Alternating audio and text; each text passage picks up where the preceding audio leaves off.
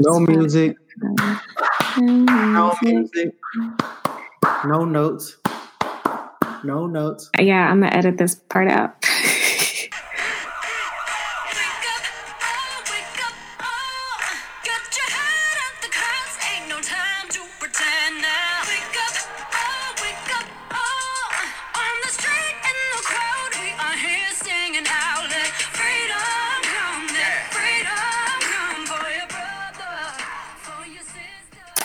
Welcome to the Sworn Testimonies podcast, a podcast where we promise to tell the truth, the whole truth, and nothing but the truth.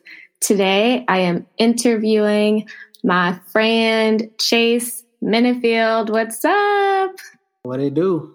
Chase is a former NFL player turned entrepreneur.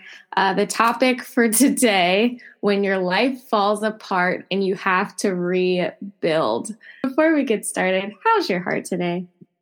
I'm doing good. I'm in a good space. I feel like I'm in a better space than I've been in a long time. So definitely, I feel like I'm good. That's so good to hear. And then I have a follow-up question. I've been watching all of these Christmas movies on Lifetime, like obsessively. And I have this thing about like wanting a Christmas miracle to happen in my life. I don't even know what the miracle is. I just really want that to happen for me. Do you have a Christmas wish? Like, what's your Christmas wish this year? Christmas wish. These are the type of questions that I know is about to happen in this podcast that I'm not prepared for. A Christmas wish. I'm not really a wisher. I'm more of a doer, if that makes sense. So yeah. Okay, but pretend you are a wisher. If you had a wish and there was a genie in front of you, like make a Christmas wish, what would it be? I wish I could be at two places at once, to be honest with you, because last year I got to go to the Lakers game on Christmas Day, and this year I got an ultimatum from my parents that I cannot go to the Lakers game on Christmas Day. So I feel like instead of making people mad, I'm gonna go home for Christmas this year, but honestly, I really want to be here at the Lakers for the Lakers versus Clippers game.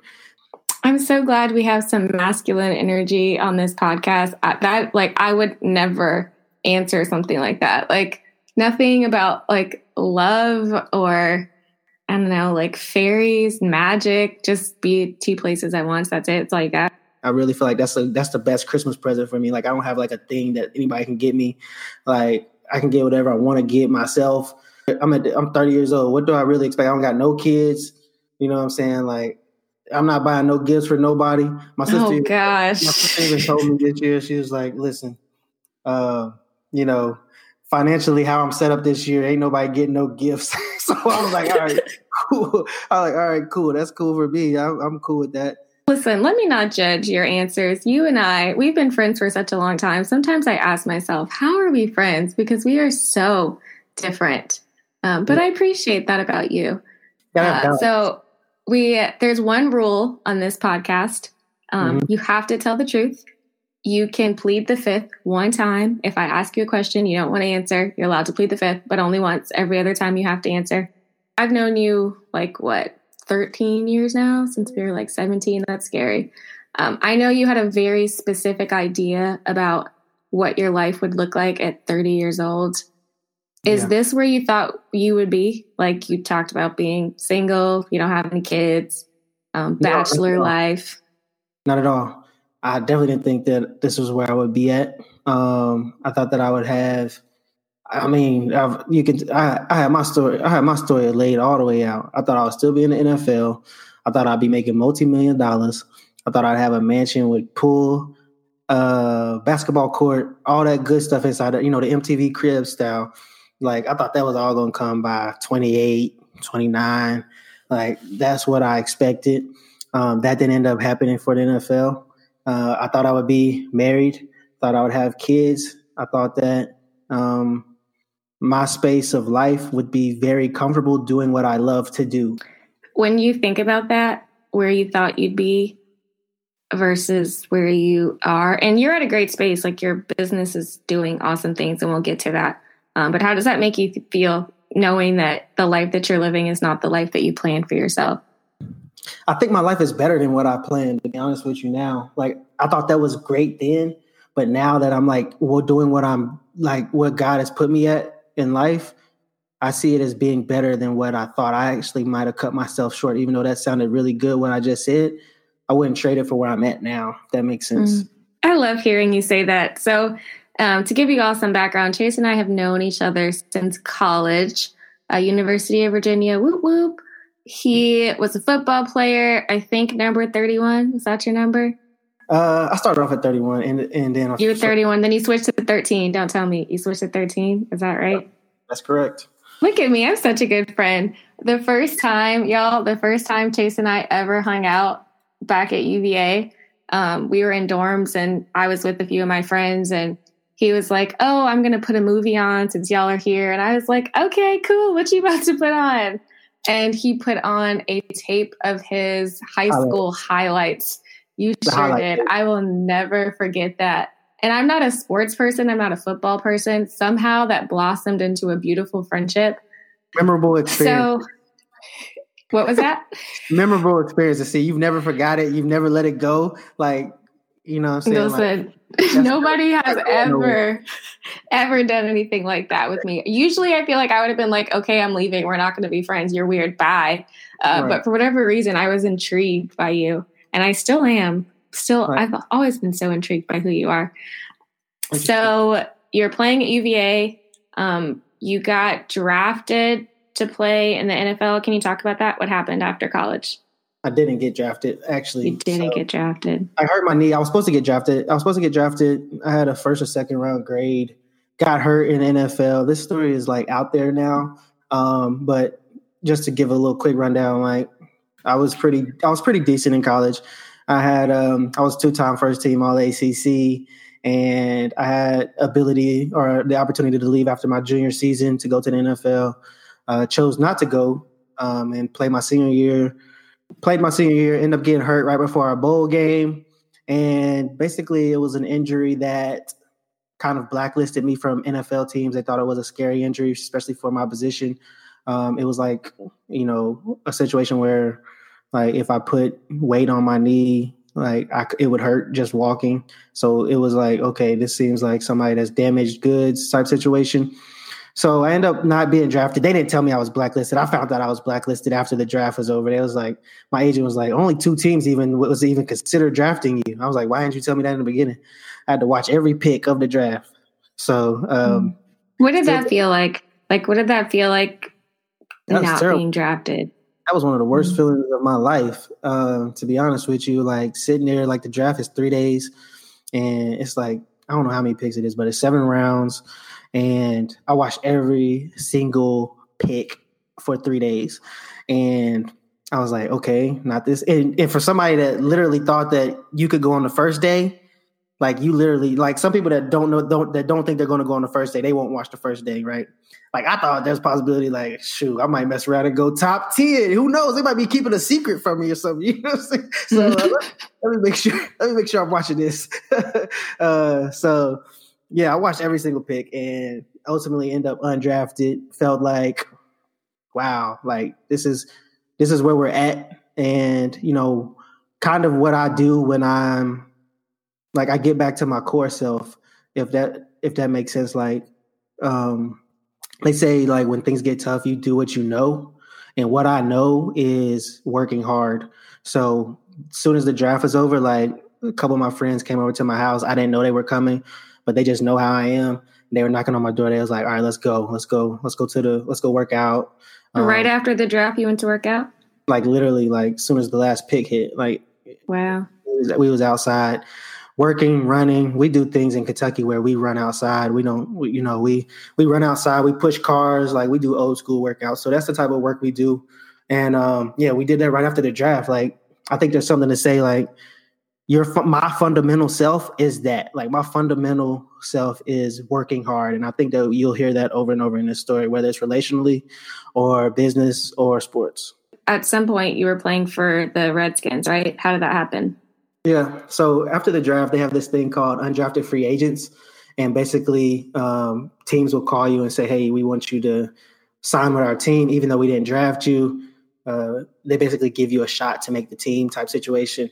So I was that for the Redskins, but I was like a preferred guy. They knew that I was just coming off an injury and things of that nature. So they didn't force me to come back quickly, let me heal up and things of that nature. So I got to the Redskins, played pretty well once I got healed up, and was ultimately about to be a starter for the team going into my rookie year, and got hurt again, tore my ACL, knocked that season out the drain.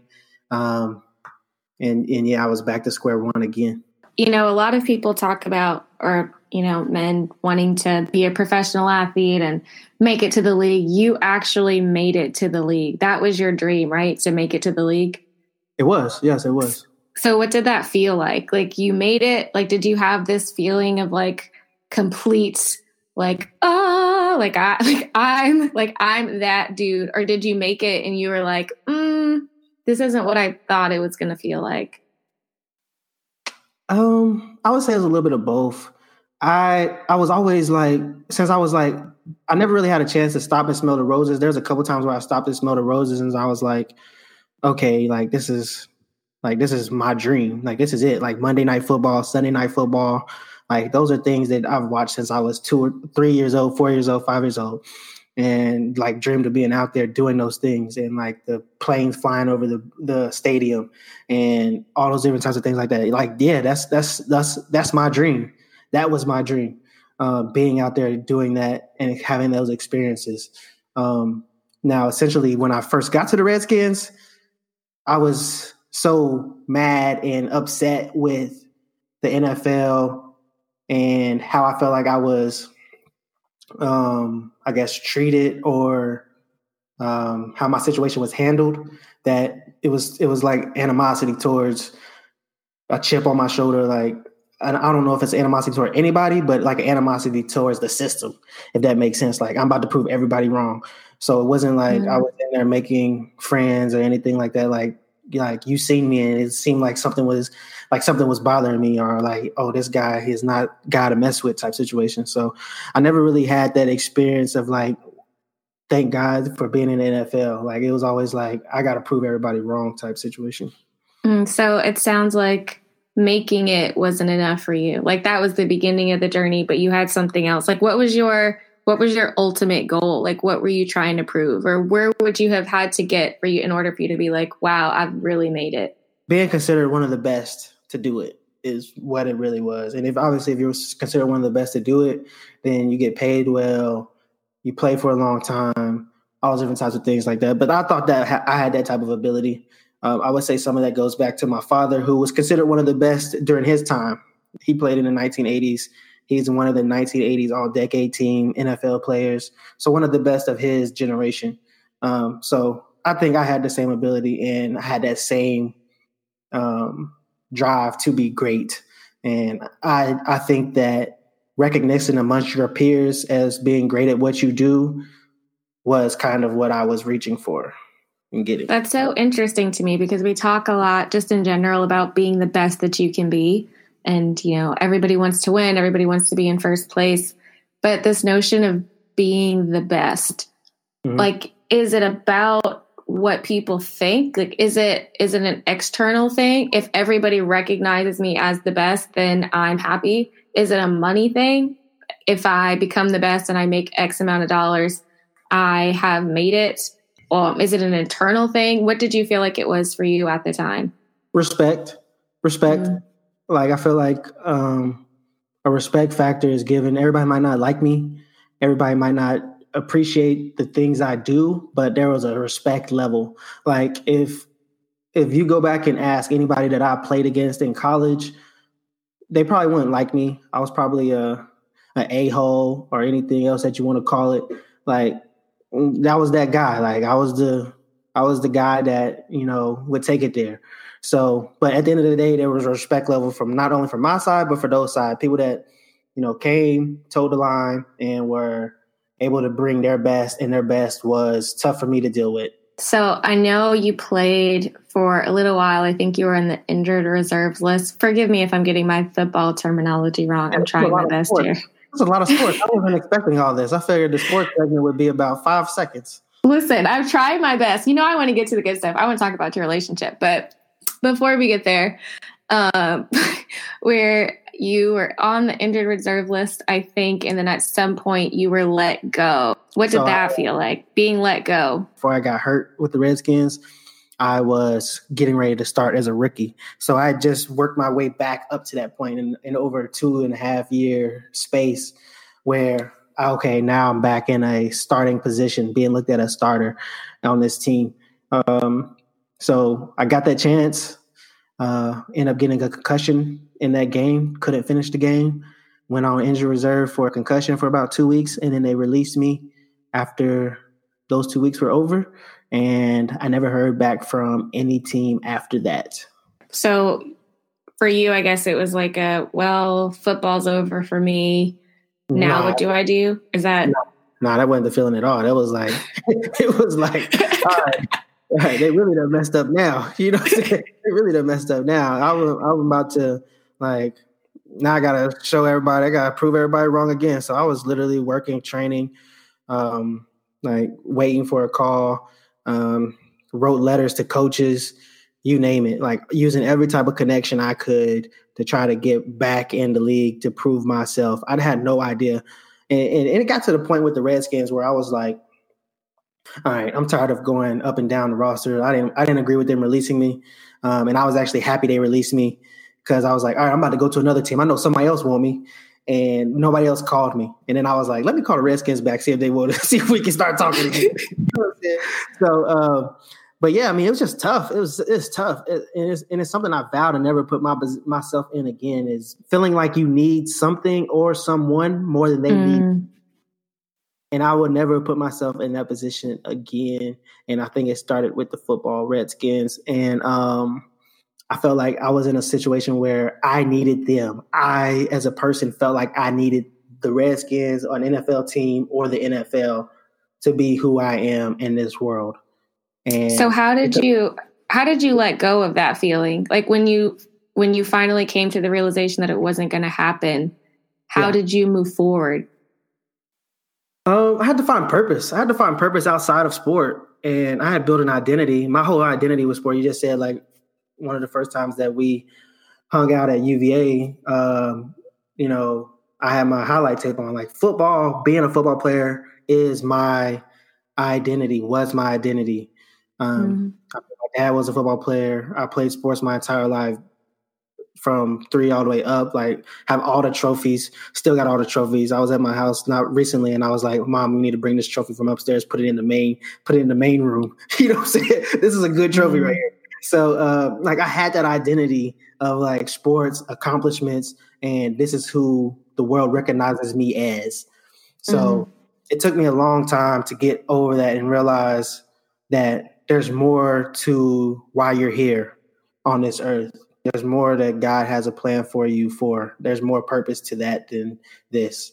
It's disrespectful to your family, yourself, God, that you are shortcoming your potential based off of a limited mindset.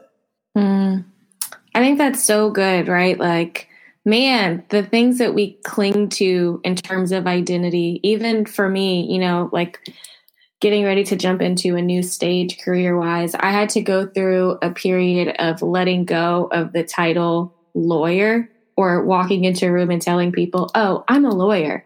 And there's just a certain level of respect that comes with that title. People are already thinking about, your intelligence and your capability and what you can do. And I've literally had people treat me completely different after I introduce myself and tell them what I do. And it's so hard not to tie your identity to that thing. And I had to kind of do this mental shift of like, okay, if I walk into a room and I tell people I'm a writer and an entrepreneur and I have a podcast, is the level of respect going to be the same? And it sounds so silly, but it's so hard to pull yourself away. Like, I can imagine for you walking into a room and telling people you play for the NFL and then not being able to do that anymore, like what that must have felt like. Oh, it was terrible. Like, I had to really go through the process, and it took a year. This was not a short period of time, so don't think I'm thinking of it like I got over this in a weekend. Like, it took a year, a solid year, for me to find new purpose. and I had to I deleted. You'll never see you like. I won't post football. I'm just starting to put old football pictures on my stories. I won't put it on my page, but I went for there was a time when I was just I'm deleting everything that has to do with NFL. You won't see nothing about no Redskins. You won't see none of that stuff attached to me as far as on my social profile. Cause I look at that the most. That's where my hours are at, right? That's my, you look at my phone and you see my usage, you're going to see Instagram, Facebook, all these different types of things. And as soon as I looked at those things, what did I have? Pictures of who I think I am. And that was football pictures, and it was accomplishments and all these different types of things. So I had to reinvent who Chase Minifield was. And I found it through entrepreneurship and business and creating, finding a purpose for why I wanted to do business. I love that you were able to find purpose. I know I'm going to ask you a few questions about that a little bit later, because I have so many friends or people that just come up to me you seem so clear in what your purpose is and what you were put on this earth to do. How did you know, or how did you find that thing? And it's hard, letting go of who you thought you were supposed to be and really tapping into, okay, who did God create me to be? These gifts that I have, my experiences, my talents, my resources. What can I put all of these things together? How can I put them together and turn it into something? But before we get to your business, I know at the time you were dating a beautiful young woman who you proposed to. Shortly after you stopped playing, that engagement ended. What happened? What happened there? So this is an interesting story. So my dating history is kind of sparred. So I never put anybody before football. I also want to interject too, because I don't know if you're going to out yourself on this. Chase used to have a 3-month rule. He would date people. He was that person for 3 months and then be like, all right, I don't want this to get too serious because football has to come first. And I was like, I don't know how I feel about that, but keep going. Yeah, these are facts. So I never put anything before my dream or my goal, especially in sports, so football. So if I felt like it was anything that was taken away from that, I would move on. So yeah, in college I had the infamous 3-month rule. I don't know if anybody else has done that in the history of University of Virginia, but yes, that's a fact. Don't do it. I don't believe in it. So yeah, I never really gave anybody else that much time of mine, if that makes sense. So but I had this, I thought that I had this belief in myself. I am an Aries. So if anybody knows anything about Aries, I'm really confident. I think that, if I want to make it happen, I can make it happen. So I had that same type of belief. As soon as I decided to end my 3-month rule, I think I can turn a situation into a marriage and be with the person I want to be with and go from there. So that's what I thought was going to be with this relationship that I got into. Lady that, I had love for. We were very well connected. And, we spent all our times together. So, it was a situation where I did end up proposing to her. And I did propose after I got cut. And I don't know if that was a situation of me feeling like I need it. I'm losing something that I love, but let me make sure I don't lose 2 things that I love, if that makes sense. So yeah, that could have definitely been a thought process of mine when I reflect on it.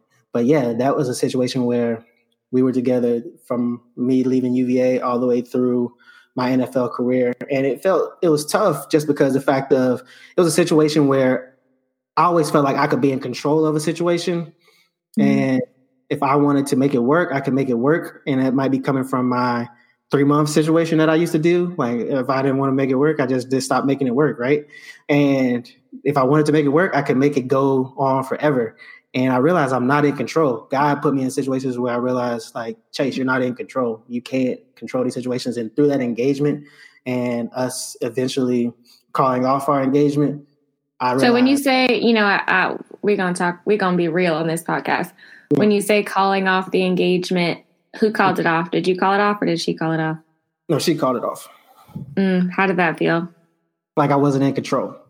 And I was like, what can I do outside of this situation. And there was a lot of things that were going on behind the scenes. But I felt like it was out of my control. The more that at that time, I felt like it was out of my control. There's probably some things I could have done better, of course. But essentially, I felt like I was putting my best foot forward to try to make things work. And it wasn't my decision. Did you cry? Of course. I cried multiple times. I cried in front of her. I cried by myself. I let out aggression. Like, I broke things. I was mad. It is what it is. I was mad. I was depressed. I had multiple stages of trying to know why. I guess it's a situation like where almost like a football. When I lost football, like, why is this happening? Mm-hmm. You know, even talking to you and having known you for so long, I know that a lot of what you went through was very painful and hurtful in different ways, but it really has turned you into a person that is so self-aware and honest and vulnerable and thoughtful. And I love that. Like, I love the chase on the other side of the storm. Do you feel that way? Like, do you feel like you're I don't want to say better because I thought you were great back then, but do you feel like what you've been through has been a benefit in the long run? I needed it for sure. Mm-hmm. I was a shell of what I was supposed to be. And I needed that time to God. I'm pretty sure God put me in that stove to help me be who I need to be going forward in life. And I'm happy. I wasn't happy at the time, but I'm happy that I went through that because I didn't know why I was going through it. But eventually I figured it out. And, I looked back into the situation when you stop being mad and you try to, like, you can just start to take things as they are. I was able to start to reflect and figure out, like, learn more about myself and understand that you're not a perfect person. You're far from, what are your faults? Like, you like to control things. You like to feel like, you're the best thing since whatever. And, at the end of the day, like, I wasn't emotional, vulnerable. Like, there was a lot of my football traits that I brought into real life. And I don't think those two things can mix. So, me being able to reflect on myself, grow individually. I've always been very spiritual. But I never really thought to, like, kind of like go inside out, if that makes sense. It does. Yeah. So, just practically speaking, I know that for a lot of people, a broken engagement or, ending a marriage, ending any type of relationship, honestly, when everything is so social now, is it's like a 2-part fear. Like, first, you're afraid of, how do I handle this situation and walk in a space where I used to do life with this person and now I don't anymore? Like, how do I personally handle that? But then it's also, what are people going to say? What are people going to think? We've posted all these pictures together. So how did you navigate the public perception of your relationship, especially having been in the NFL and having all these people, all these eyes on your profile and watching you? Did you make a formal announcement? Did you hit up your friends individually like, hey, this isn't a thing anymore? Like, how do you navigate that? I didn't really. I'm very impulsive. That's an Aries trait. Aries trait is impulsiveness. So, like, block, get people, like, cut off people that was, like delete Instagram friends, all those different types of things. Like, I'm moving on. Kind of like my identity's changed. Like, I'm moving on. Like, I'm going to the next thing. And I really just had to, like, wipe my hands clean. That's how I did it socially. I didn't post nothing. Got rid of all those pictures, deleted all the pictures in my phone. I might sound crazy, but that's just what I did, to be honest with you. Like, I deleted I don't think you sound crazy. It's something that people don't talk about. Like, when something ends, how do you navigate it publicly? And I don't even think you told me. I think I was, like, telling a friend about you, probably telling some crazy story, and ended up on your Instagram page and noticed that you had deleted all the pictures of your relationship. And I think I hit you up like, yo, what's going on with you? Like, what's happening? Yeah. What you mean? What's happening? I'm about to go ham in it. Goodness. So, in that entire situation that you went through, if you could go back to yourself at your lowest moment, what advice would you give yourself? Breathe. That's what I would tell myself. Breathe. Like, I'm not even somebody that like deals with a lot of anxiety, but I was anxious, anxiety high, couldn't sleep, wasn't eating. Like, this is just after I lost the NFL. Like, this is not too long after that. So now I felt like, 2 loves down the drain. What is wrong with what I'm doing and how I'm living life? And why is this happening to me? And I didn't know who I was. I was figuring out, like business, all those different types of things. Like, this was a real low point. We were living together. We were in the same house. I didn't even want to be at the house. All those different types of situations. Like, it was like, what can I do next to get out of this space? But sometimes you got to sit with yourself. And that's what I was struggling with at the beginning, was sitting with myself and my mess of what was going on and figuring out like where to go next. But you can never get to the next until you know why you are where you are. Sitting with yourself, that is so important. Like, when things are bad, it's so easy to find a new hobby, a new person, and just move on to the next thing and not deal with your mess, but to actually sit in it and to sit alone in silence and allow yourself to feel and process it. It's terrible. I hate having to do that, but it's the only way, I believe, to navigate through something like that successfully, and to learn your lessons, right? Like, if you're moving on too quick to the next thing, you're not actually taking time to learn the lessons you're supposed to learn. That's 100. That is 100%. Like, I feel like if you move on too quickly, you're just going to make the same mistakes. I heard this story about like a broken finger, and how if your finger is broken and you don't go fix it, like you don't take it to go, you don't go to the doctor to get fixed, it might heal on its own, but it might heal like improperly. Oh yeah, you ever seen football players? And then you have y'all should look at football players' hands. Them hands be looking like they throwing up gang signs. No, literally. Gosh. But how so many times, like, you think that just like pushing forward with your finger is the best thing to do. But in reality, like, the bonding might actually cause more damage than the breaking itself. Like, you trying to move forward and do what you got to do might actually make the finger worse than it was. So I'm proud of you for taking that time. Thanks. So how, I guess, for people that feel like they had this vision for their life and the vision drastically changed and shifted, how did you get out of that space from feeling like, okay, the 2 things that I loved are gone, I have to figure out how to move on? I know you talked about, trying to get back to your old self and who you were before the NFL, who you were before the relationship, but like, what practical tools, like, what did you do to get to a new space? Practical tools, I would probably say, is being grateful. Gratefulness and hurt is hard. Gratefulness and hurt is extremely hard.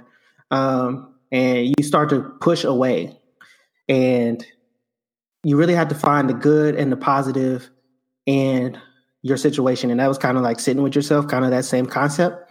But I think that grateful is another part of that. Without gratefulness, I continue to dig my hole deeper. When I started to become grateful and thankful, I was able to say, today is a good day. Today is a good day. What is it? What's it saying? Today is the day the Lord has made, right? And once I got to that point, I was able to start taking positive steps. I was able to stop sulking, stop being in a space where I'm trying to living in the past. Like I was, like let's take today and let's make today the best day that we can make this day. And that's kind of where my business started. Like let's start thinking positively. Let's start figuring out what we can do next. Let's stop hanging on to what was. Let's stop hanging on to what was, and let's be thankful for God giving me another opportunity and another day to breathe air and to have impact. One day at a time. That's so important because trying to look at too far in the future can feel so overwhelming. But when you think to yourself, like, I only have to get through today, and today is a good day. Like, I think being present and mindfulness, people throw those words around a lot. Like, but what does it really mean? Being able to wake up and be like, wow, my hands work, my feet work. I'm alive. I have breath in my lungs. There's hope for a future. Like it's a good day today. Things could be a lot worse. Things could be a lot worse than what you're going through. I'm sitting here going through a situation where I'm playing in NFL. I just got out of the NFL. I was just in a great relationship and I'm acting like my life is over.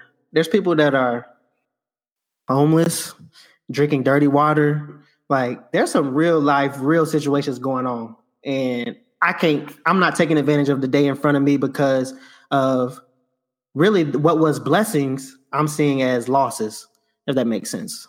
No, it does. And, I do want to say to you, I think it's important not to compare pain either. Like the losses that you experience, they might not be as dramatic or life-threatening as losses that other people experience, but you still felt what you felt. Oh yeah, I felt what I felt. But then I was really like,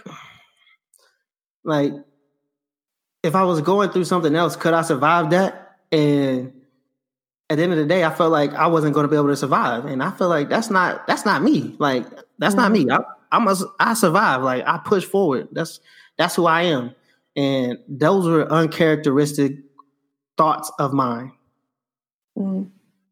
And that happens. Like, disappointment sometimes makes us act out of character. All of us. Some people are angry. Some people are in denial. Some people are anxious. Some people are depressed. But I would say that that's a normal part of being a human. As much as I hate the word normal, because what does normal really mean? I think that's everybody experiences those feelings to some extent. So jumping into your business, how did you, I know you're the CEO and founder of Helping Hands LLC. Yep. How did that happen? Like, how did you go from being like, football is my calling to becoming an entrepreneur? I would say that,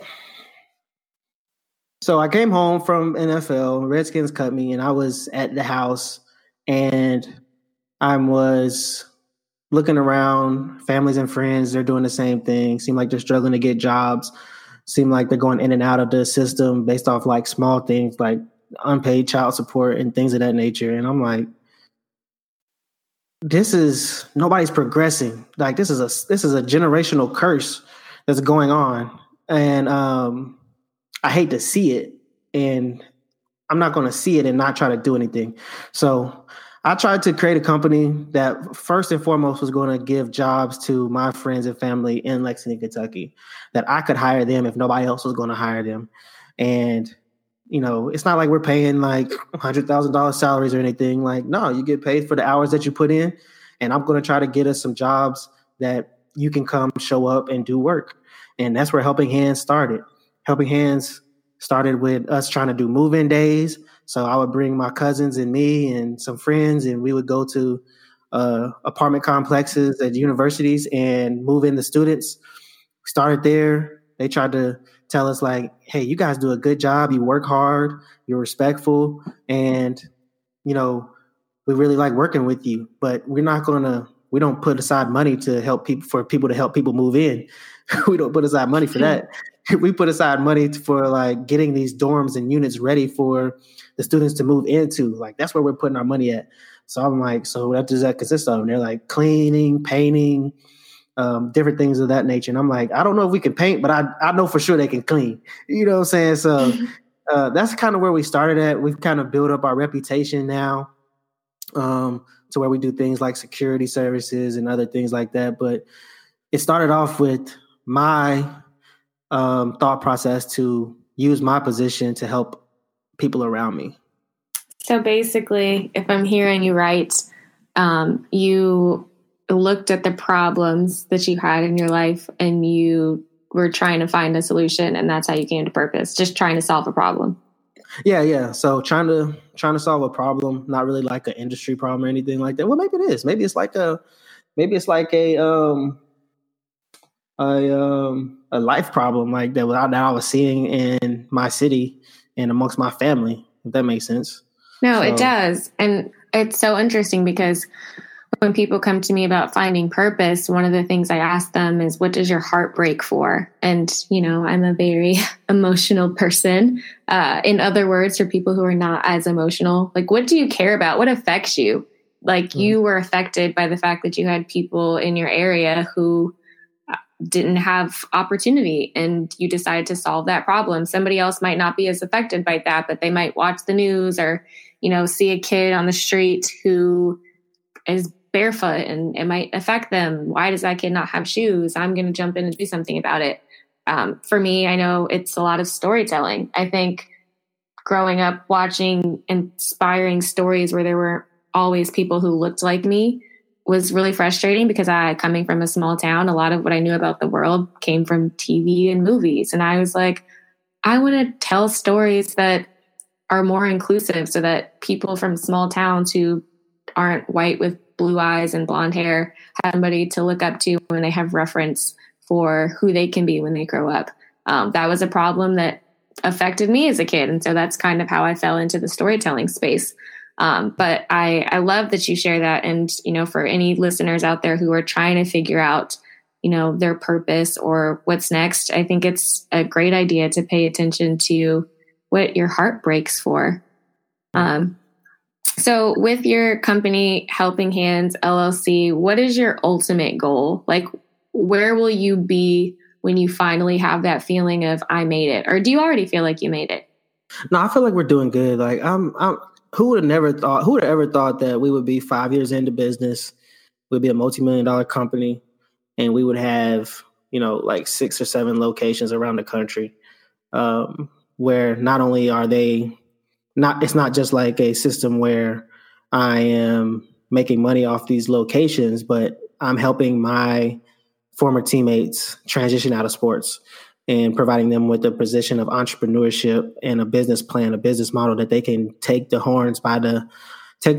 bull by the horns and, try to get over that identity of sports, that sports identity that I struggled with so bad. So not only am I finding purpose on the local level with my friends and family, that I'm providing them with jobs and work and, helping them feed their family, but at the same time, I'm helping on a national level with some of my friends around the country, as far as former teammates, that I know as soon as they're done playing football, they're going to go through the same thing that I went through, of not knowing who they are, what to do, and how to go about that. Mm-hmm.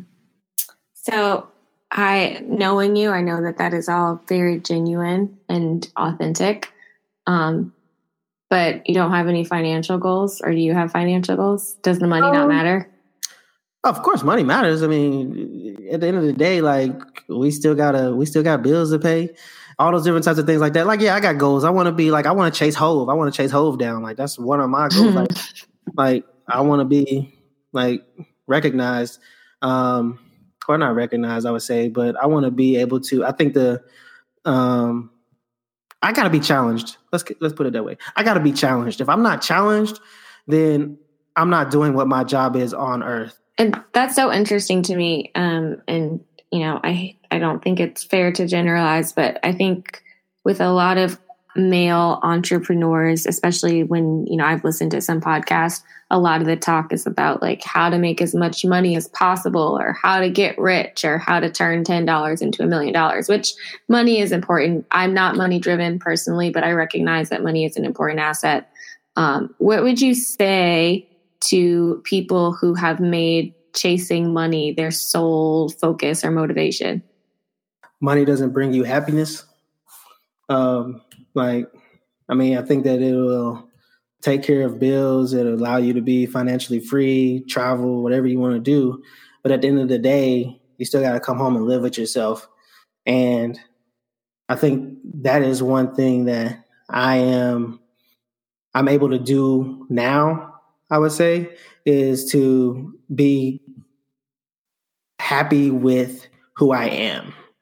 If that makes sense. Be happy with who I am. Are you making more money now than when you played in the NFL, or are you making more money then? No, I make more money in a year. So my contract for the NFL was like 3 years, and I can make in 1 year what my 3-year contract was. So that's currently, and that's just off of what we're doing now. So wow. So you're making more money now, even though the NFL for you originally was connected to being able to make lots of money. You've found a way to do that like in a different path. Yep. That's awesome. I love that. And you were recently named Forbes 30 under 30, right? I'm an alum now. They just released the 2020 list. So I was on the 2019 list. But yeah, I was on there. It was pretty cool. What an accomplishment. Man, I remember you telling me I want to be on the Forbes list. And I was like, okay. And you were like, I'm going to figure out how to make it happen. And I was like, okay. And I know I was featured in Forbes last year, and you were like, I'm going to be featured in Forbes too. And within a few months, you were on the list. I think that's just like such a testament to who you are, like your ability to kind of like jump into a situation and make things happen. Get around people that challenge you. What motivates you to do that? Like, where do you get the motivation for self-discipline? Because so many people struggle with discipline. And I'm not saying I'm the greatest at discipline. I need to be like, that's one of the things that I'm constantly like challenging myself on, is being more disciplined, whether it's like food. That's one of my least disciplined things. Ice cream. You love ice cream. Yeah, ice cream, man. The other day, I told this story the other day. This is when I realized I had a discipline problem with food. Was I was out here at the Lakers game, and I'm literally right across from Staples Center, so I'm downtown LA. And every day after the game, there's something going on in Staples Center every day. And those people with the hot dogs on the little stands, they out there every day almost. They out there every day almost. I'm not even going to the game. I done went downstairs like, how much is that hot dog? How much is that hot dog? You know what I'm saying? So that's when I realized I had a discipline problem when it comes to food, because I ain't never wanted no freaking hot dog outside cooked on that little thing. And I was like, oh, that's only $5? Oh, yeah, give it to me with the peppers and everything else on there. I was like, yeah, so I got a problem with that. But essentially, like, discipline for myself, like when it comes to work, has never really been that much of a problem for me. And I don't know if that's football or what it is, but I've built routine that I've been able to hold myself accountable to. And I remember when I was in college, I told myself, if you're going to write it down, like when I was creating like workouts, I'd be like, if you're going to write it down on this piece of paper, you're going to do it. Hold yourself to that. And I was able to do that. And then when I started my business, I was like, because I still do like to-do lists and things of that nature. And I was like, if you're going to write it down, finish it. And over time, over days of finishing tasks, task after task after task, day after day after day, you look back and you've grown 10x, 20x in business. In football, you've gone from just a freshman to all ACC, you know? So holding myself accountable and being who I say I am. And I guess like a real fundamental fact is like, if you're going to write it down, and let's write down something small, like, all right, I'm going to do like for when I was doing football and I was training, I'll be like 100 sit-ups and, you know, this. Like, I'm not going to stop 3/4 of the way just because like it's hard or it's hurt. Like, can I hold myself to the fact that like, I'm going to finish this workout no matter if it takes me 30 minutes or 2 hours, but I'm not negotiating with yourself, just doing it. It's going to finish it. Yep. And over time, you'll realize that you realize that, you've accomplished a lot. You accomplished a lot. So, and a lot of people can't do that. And I was talking to a group of students the other day at UK, and I was like, a lot of people in entrepreneurship won't be successful in entrepreneurship because they can't sit at home with nobody watching and do work like somebody's watching. Yo, preach. It is so easy to like get on social media and take a picture of yourself doing something and get lots of validation and then use that as fuel. But to sit at home when nobody is watching in the middle of the night and get it done is such an important skill, especially for any aspiring entrepreneurs. And I'm glad we talked about this because I hear a lot of people talking about entrepreneurship, and they talk about having a vision and a dream and finding purpose and what are you passionate about, and all of those things are important, right? The creativity, the art. I'm very much supportive of all of that. And I, consider myself a creative person. But one of the reasons that I'm so glad that I went to law school is that I had to learn discipline. I had to learn how to read ridiculously immense amounts of work, even when I was uninterested. I had to learn to sit for hours at a time to get through difficult material. I had to pass the bar exam. Gosh, the studying process for that, I'd wake up every day at 8 a.m. and study until 8 p.m., 12 hours of studying straight every day for 3 months. And while I'm obviously trying to take a different path now, I'm so thankful for the discipline that I learned. And it sounds like you learned a lot of that same discipline from football because it makes all the difference. Like everybody wants to talk about success and how did you get there? But when you start telling people to be disciplined, they're like, I'm good. Right. I'm good on the discipline. Discipline is a non-negotiable. Like you really can't. If you're going to accomplish anything, you'll be mediocre forever without discipline. You quote of the day: "You will be mediocre forever without discipline." And you are definitely one of the most disciplined people I know. So people might see your success and hear about how well your company's doing and be tempted to feel jealous. There ain't no jealousy to feel in this situation. All you should feel is motivated, because if you were as disciplined if people were half as disciplined as you are, as I know you to be, I feel like people would be a lot more successful in their endeavors. So kudos to you for that. Hey, let's go get it. Hopefully that it motivates everybody. Like that's all it takes is discipline. And I'm going to be like about 80-90% of it's going to be discipline.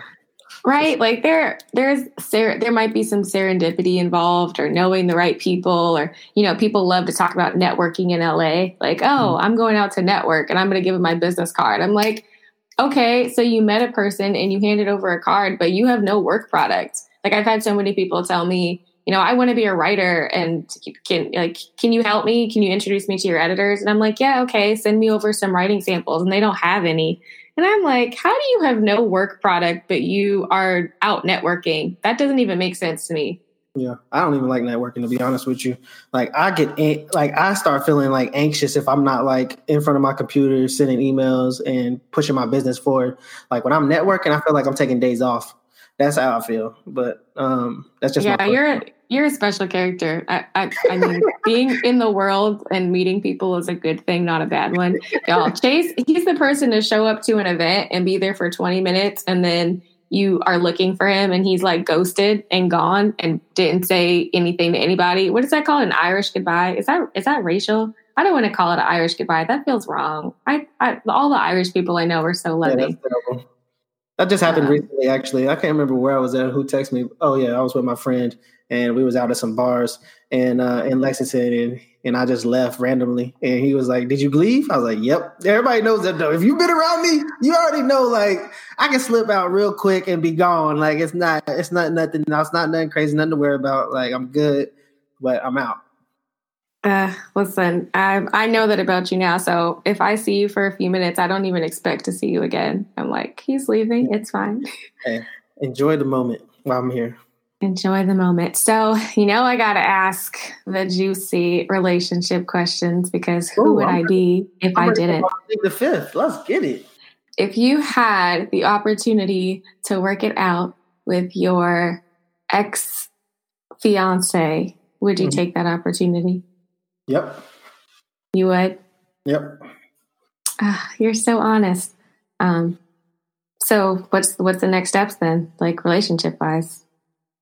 Right now I'm in a space where I'm still in a growth space, to be honest with you. And I like the space that I'm in, and I don't want to ruin that for anything or anybody. Because I feel like, I don't know. I don't know for real, but I know that where I'm at, I like where I'm at. And like I said at the beginning of this podcast, I don't want to never put myself in another position where I am looking for something or anyone that I feel like I need something or anyone. So whenever I get to that space again, it's going to be like, a mutual type of situation. And I definitely don't want to feel like I need a job. So I'm going to have to make sure that space is good. So there's a lot of places I want to be. Are you alluding to the fact that relationships are expensive? Relationships are expensive. Interesting. That's an interesting question. It depends on how you look at it. I'm from the South, so I always pick up bills. Like, it doesn't have to be like a girlfriend. Like, it could be friends. Like, that's just how I am. If I can, I will. And I was having this discussion on my podcast. Shout out to the Cut the Check podcast. If everybody listening, you want to listen to shameless plug. some of our stuff. We was recently talking about my boy Dom. I can drop Dom's name on here. That's my homie. And he was like, "Yeah, me and my girl about to move in together, and we about to split the rent." I split the rent. She let you split the rent? Like, that's like unbeknownst to me. Like, I don't know. That's so interesting to me. If you were dating a woman who wanted to split the rent, would you let her? No, I wouldn't. Wow, so bold. But okay, I'm not even mad. First of all, we have to split the rent. We living outside our means. You feel me? If we got to split the rent, we living outside our means. Facts. I'm not mad at that. But to clarify, you don't have any problems with a strong woman who brings in large sums of money. No, keep your money. But keep your money. I feel that. I am not mad at that. Yeah, keep your money. Like, and the funny thing with Dom, I was like, "How much is your rent?" I was thinking it was like $2,000, $3,000. It was $900 rent. I was like, bruh, you got to be kidding me. There's no way. I don't know. Maybe I just haven't been with those type of girls that would be like, "Yo, I'm gonna bring my $450 for the rent today." I'm gonna be like, $450? You know what I'm saying? Like, $450? Like, I don't know. It's just my thought process. I'm very structured. I'm trying to get unstructured, and I've been raised in a very like Bible Belt type of way. And where I'm raised is that men handle the bills, men handle, all that stuff. You don't let your woman pick up a finger for nothing like that. That's so interesting. Like, I, at the beginning used to like splitting. Like, I feel like it gave me a little bit more control. And maybe not even, control. That's the right word. Let's be honest. I like control. But when people, especially men, paid for me, I felt like I owed them something, and I hated feeling indebted to people. So it took me, which is so funny. I don't feel indebted to my daddy, and he pays for everything. But other men outside of my dad, it took me a long time to allow people to do for me and not feel guilty or feel like I had to like pay them back. So it is very interesting to hear your perspective as well, because I would feel uncomfortable living with someone. I mean, I don't plan to do that until I get married, but I'd feel uncomfortable living with someone and not splitting the rent. Like, I don't want you to think I'm freeloading. Well, in a relationship, do you want to? If you're in a relationship, can you be freeloading, or are you roommates? There's a difference. Oh, true. Now you're getting in my business. I don't know how I feel about that. There's a difference. Are you roommates, or are we like? Are you partners? Because I guess to be a partnership doesn't mean, you both bring things to the table, and it doesn't have to mean that you're bringing finances to the table. You could be bringing lots of other valuable things. Yeah. Besides the money. I've heard that argument before. So would you let a woman pay for you? Like, would you ever let a woman pay for you? Pay for what? Movies? Anything. Food? I don't know. I've never been in that situation. I've never been the person that like lost my wallet or anything like that. If I can't, we not. Like I'm not going to show up to somewhere knowing I ain't got no knowing I ain't got no.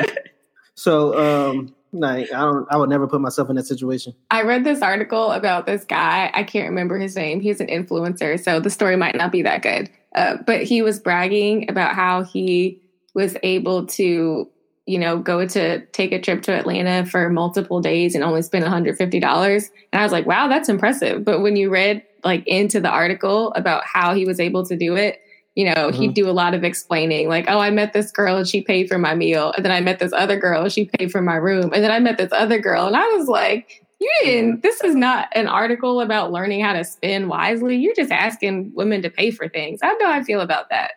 Yeah, that's a lot right there. That's a lot. Me personally, like, I got some advice for some men out there. If you don't got no coins or you feel like somebody's going to have to pay for you, you don't need to go. You don't need to go. You need to sit at home and you need to figure out how to make more money. Me and on the CTC podcast, we say this. Listen, the only solution if your situation is the fact that, like, we can only afford this and your girl is expecting more than that, then you need to make more money. That's the bottom line. Listen, you either need to make more money or the girl just needs to be okay with where you at. And if she's not okay with where you at, she might not be the right one. This is the thing, though. There's a thing called a slippery slope. And this is what I was telling my man on my podcast is a fact. There's a slippery slope. So y'all splitting the rent, right? $450. And one day she's short. That's cool. Is it okay for him to be short? That's real. I would say both people are held up to the same expectation. So it's not okay for either to be short. Hell no. I already know how that's going to go. The stopwatch has just started to the end of the relationship. Bing! Relationship advice with Chase. Hey, I'm just keeping it 100 on here. Listen, I appreciate that. We tell the truth. We don't worry about anything but the truth on this podcast. I appreciate you taking the time to have this conversation with me. My intention, I probably should have started with my intention, but my intention is in talking to you is to kind of provide a beacon of light for people who might feel like their life is falling apart because it doesn't look the way they thought it would look. And to provide a little bit of hope because your life might not be what you thought it was going to, but that doesn't mean it's not going to be spectacular. It doesn't mean things aren't going to fall into place exactly the way they're meant to. And sitting in that waiting place, you mentioned you were in a space for a year of like trying to get through getting cut on the NFL. Sitting in that waiting place can be so hard, but waiting works. Like right. Waiting works. I promise you. Spending time with yourself, really getting back to and figuring out, returning to who you are, asking yourself what you're passionate about, what your purpose is, taking the time to do all of that is so important. So thank you. Is there anything else you want our listeners to know? Any last words of wisdom? Last words of wisdom. What is on my mind today? What's on your mind to share? I don't know what's on my mind today. I usually leave y'all with some fire, but this has been a good podcast, to be honest with you. Like, I don't really even know if there's I feel like we touched on so much stuff. And, I ain't gonna lie, when I got on here, I was a little bit nervous because, I made you nervous? I know because K Trill, first of all, I call KR K Trill. And that is because I know, first of all, I listened to Jess's podcast and it was like, oh, this is some high vulnerability stuff right here. I don't even know if I can get to those levels. You know what I'm saying? But no, I think that it was pretty open. And I didn't play the fifth one time. And I'm happy about my performance. You're so competitive. You're so competitive. Happy about my performance. I'm willing to let that performance sit out there. So this is what I want to tell you guys is that you are capable. Capable is my word for 2020. And one thing I was doing when I was down was I told myself, and I didn't even mention this in the podcast, but I told myself, put your cape back on. Put your cape back on. Because at the end of the day, you got to be a superhero. If nobody else is thinking that you're a superhero, you got to be a superhero to yourself. And then be your own superhero. I'm here for it. So I had to tell myself when I got cut in football, put your cape back on. Like, this isn't you. You can be better than this. These thoughts aren't your thoughts. When my relationship went down the drain, like, put your cape back on. Who are you? What are you doing? Put your cape back on. You are capable. Let's go. You are capable. Hey, y'all. Also, I just want to say, Chase had like a brief time of like trying to be a rapper. He had this song. Remember back in college? What you know about my city? What you know about my city? First of all, I just took a hiatus from rapping. I think I might get back into the game. So my goodness. 2021, 2022, sometime like that, I might come back. So everybody that, like Kiara that knows my songs, what you know about my city? You know what I'm saying? What you know about my city? Yeah, I got some other hot ones out there that people are still talking about. Well, I am going to leave them with that. What do they know about your city? Thank you for listening to this podcast, to this episode of Sworn Testimonies, and we will see you next week.